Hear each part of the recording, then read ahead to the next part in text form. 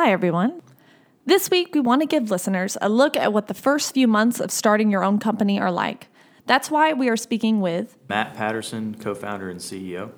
And Matt Harb, co-founder and COO. of The House, a new app that puts butts in seats of restaurants at off-peak hours to optimize restaurants unlike ever before. The Matts started The House only 5 months ago. Let's see how it's going, yeah?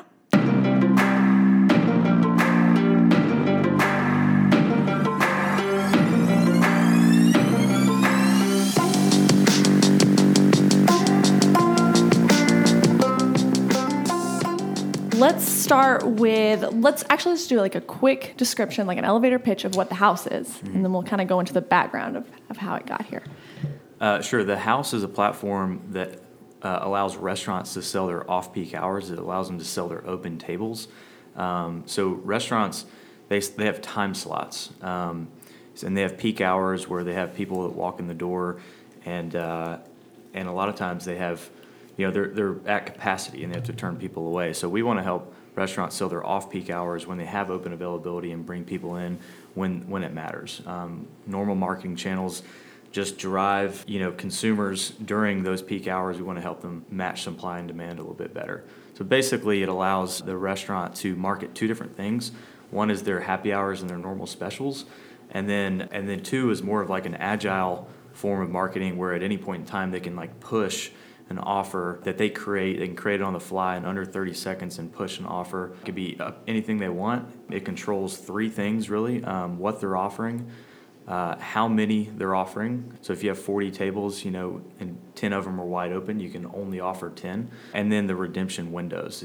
That's another key piece is like when they're coming in, because we're selling time slots. So someone can do that, kind of like you said, a restaurant can do that on the fly, like literally today. Oh yeah, they can push right now. Something right now that's live for the next hour. They can push something that might be live from 8 p.m. to 10 p.m. tonight, and then we allow them to do things up to 7 days in advance if they know they're off-peak hours. But really, like the original vision was that you could literally look at your floor and say, okay, we've got 10 open tables. We really want to fill those slots over the next hour with this specific offer. And that way you're not offering that specific offer to everyone that walks in the door and like giving away your margin, but you're filling those tables that you couldn't fill with full-paying customers. Mm-hmm. And how long has The House been around now?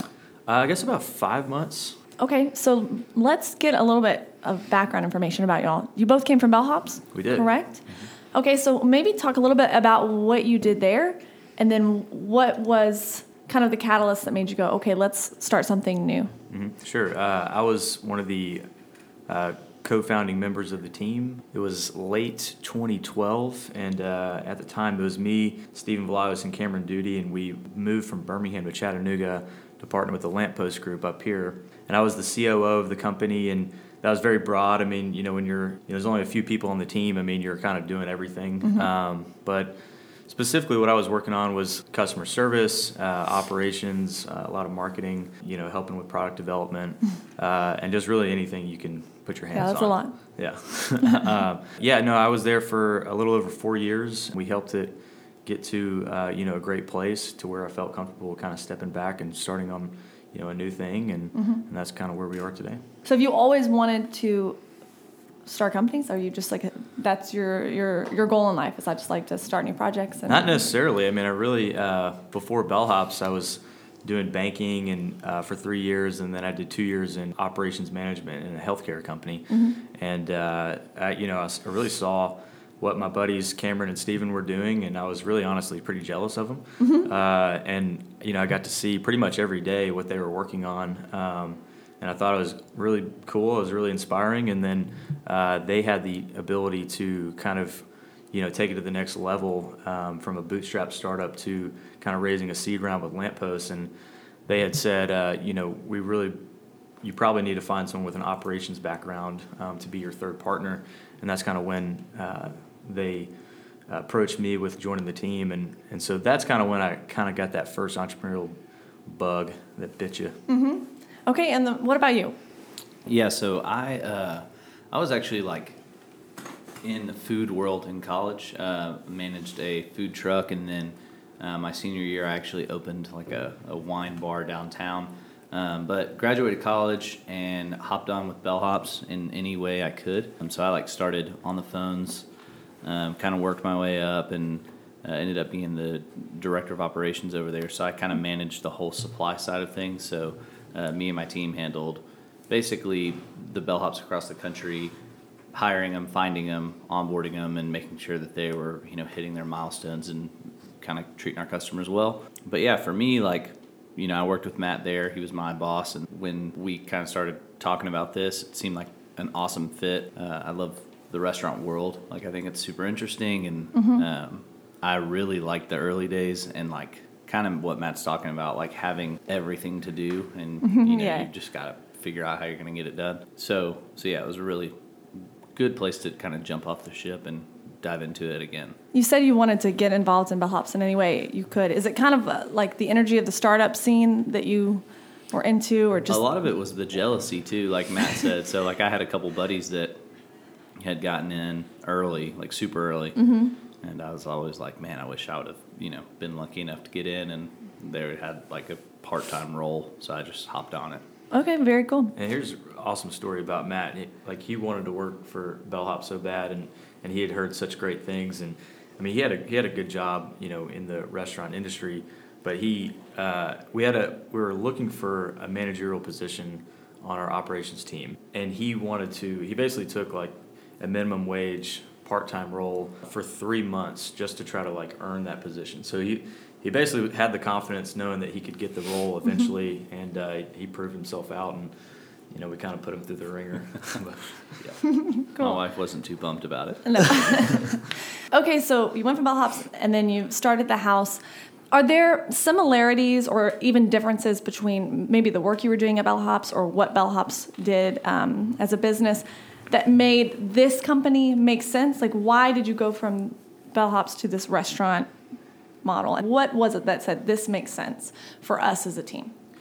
Well, when starting a company, I mean, you really want to try to solve a problem, and you really want to build something that you would use yourself. So on the consumer side, I mean, I'm always kind of looking for what's going on tonight, in the restaurant scene, and really there's not a great solution for that right now. And then on the operator side, coming from Bellhops, I know how hard it is to try to sell product at specific times. It doesn't do you any good.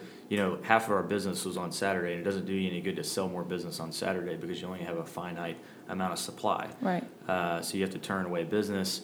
So I kind of, there's a similarity there. And then Matt came from the restaurant world, so I felt like he would be an incredible partner. Yeah, I think it was kind of like when Matt started talking to me about the idea, I really like gravitated towards it because I feel like basically it's getting easier and easier to not eat at a restaurant. Like you've got all these like cool startup things, like food delivery is like high, so huge right now, like Blue Apron and all these prep meals. Even like going to the grocery store is easy now with Shipt, and like restaurants need butts and seats, and especially in a place like Chattanooga where we've got such a like thriving restaurant culture. Restaurant marketing is still kind of in like 2001, where it's like, you can try to build your own app, or basically it's just like billboards and print marketing. Like there's nothing for like, where should I go right now? And everybody ends up having that dilemma of like, where should we go eat tonight? There's too many places to choose, and then you end up just like making a pizza at home or something like that. And right now you're in Chattanooga. Like the app is just in Chattanooga. Do you have plans to go elsewhere? Or right now you really want to focus here? For now, we definitely want to focus here. We want to build out kind of a successful model here, but we do definitely want to take it to other cities. I mean, we envision this being a nationwide brand. Very cool. Talk about what life is like on Main Street. And that's kind of how I view what you guys are doing, right? Because you're trying to help the small business owner, frankly, operate better. And nobody gives you a playbook when you open up a restaurant or a small business. I think it's been a really interesting thing because it's like me and Matt are kind of like optimization wizards, or like I would like to think we are. Like Wizards. Like at Bellhops, we're always thinking like, how do we max out these hours? Like we went into this thinking like every restaurant owner is going to be like dying to fill every single table.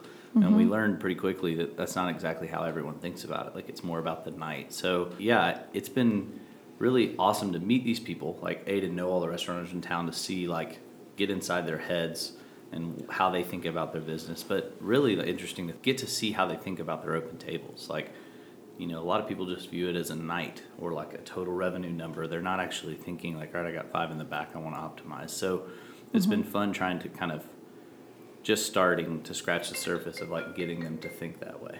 And so you have the restaurants, but then you have consumers like you and I.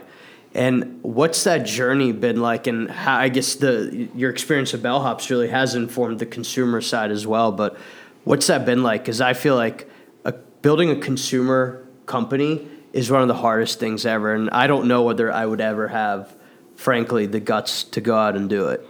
Well, you have an idea of like what you think the consumer wants. You go talk to people and you try to build what they want, and then you launch it and you're like, man, like we need like 90 more features on this thing before, we're going to get it to the point where we want it to be. And, but yeah, that's really what we spent the past 3 or so weeks like working on, is just talking to our users. And I think we've iterated pretty quickly on a few things that were big for us. I mean, we integrated everyone's like normal specials and happy hours into the app, and that was something that people were asking for. So yeah, I mean, it's just talking to as many people as you can, trying to learn what they want, and then build for it. What would you say like the biggest bump you hit, or like the most unexpected thing during this whole launch process and kind of go to market has been so far? I think it was a lot of little things. Like one, me and Matt like sit at his house and like are like, what are we gonna name it? We pick out like the house, and then we immediately go to the app store, like see like, all right, what are we competing against? And like the first thing that pulls up when you search the house is like some Titanic like click game, and you're like, like perfect, we're gonna rank over them like 2-1. But like come to find out, they've been in app since like 2012, and we're never gonna beat them. So little things like that with an app, it's really challenging. You got to be able to say like, search this. Most people think to search your name, so that was kind of a pop knot. Was like, all right, well now we've got to figure out how to get people to find us quickly. But yeah, it's been a lot of little stuff like that where it's like, oh man, we thought we had this figured out. And walking through kind of, you're building the company, you have some intern help, and you two are kind of known here for being very good at attracting college talent. Kind of, how have you done that? Like what is the secret to actually get good college talent and make them productive? I think a lot of people struggle with college help when they try to really micromanage them, and college kids like have so much to prove. So like, yeah, at Bellhops, like, most of my team was part-time college kids, and here we've got 2 incredible interns. So much of it is just like giving, like empowering them. Like, I know it sounds cheesy, but when you give like a young kid and you're like, hey, this is just yours, go get it, like, good luck kind of, rather than being like what they're normally going to get, which is like a serving job or something where they're completely monitored and they're kind of boxed in. These kids are like still super versatile. They get technology really, really quickly. You can show them, all right, here's search ads, and look through this, boom, they read 4 articles, and they've kind of got a good grasp of it. So I think it's just a lot of that. It's just giving them the power to say like, all right, go get it. And 95% of the time they like really, really surprise you. And sure, there's like the ones who like take advantage of it or sure, underperform, but that's going to happen. But I would say that's a huge reason. And I didn't pick up on that. Like, I think I credit a lot of that to like Nate Sexton, who was at Bellhops, and Matt Patterson as well. Because when I got to Bellhops, they were already hiring college kids. At first, I was like, this is a bad idea. But somehow we were able to find like the entrepreneurial ones. So right now, the 2 interns on our team are entrepreneurship majors. And I mean, this is like what they've been looking for. Yeah, that's probably true of almost any age group, though. Especially if you're coming from outside the startup realm. I think what draws a lot of people to startups is that feeling of ownership over your role, and that this opportunity to do more than just this one task over and over. So I think that's cool that you guys promote that.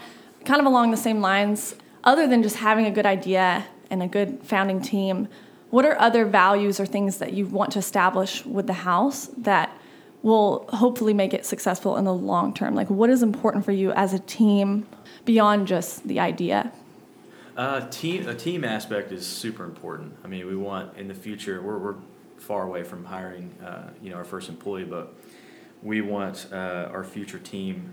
We want it to be the best job they've ever had. We want, I mean, it may sound cheesy, but we want everybody to treat each other with respect. And, you know, we just want this to be such a team environment. I think that's something that I would take the most pride in over profitability or growth, is just having like a team that comes in every day and dies for this. How do you instill that in people?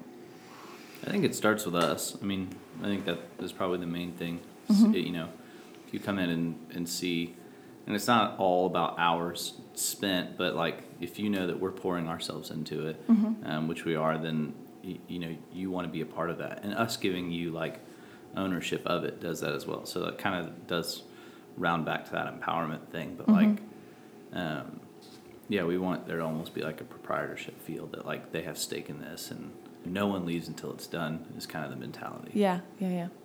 If there's one thing you could tell, you know, other founders at this stage, what would it be? What would be your recommendation for them as they're building their team, their business, trying to make it big for themselves?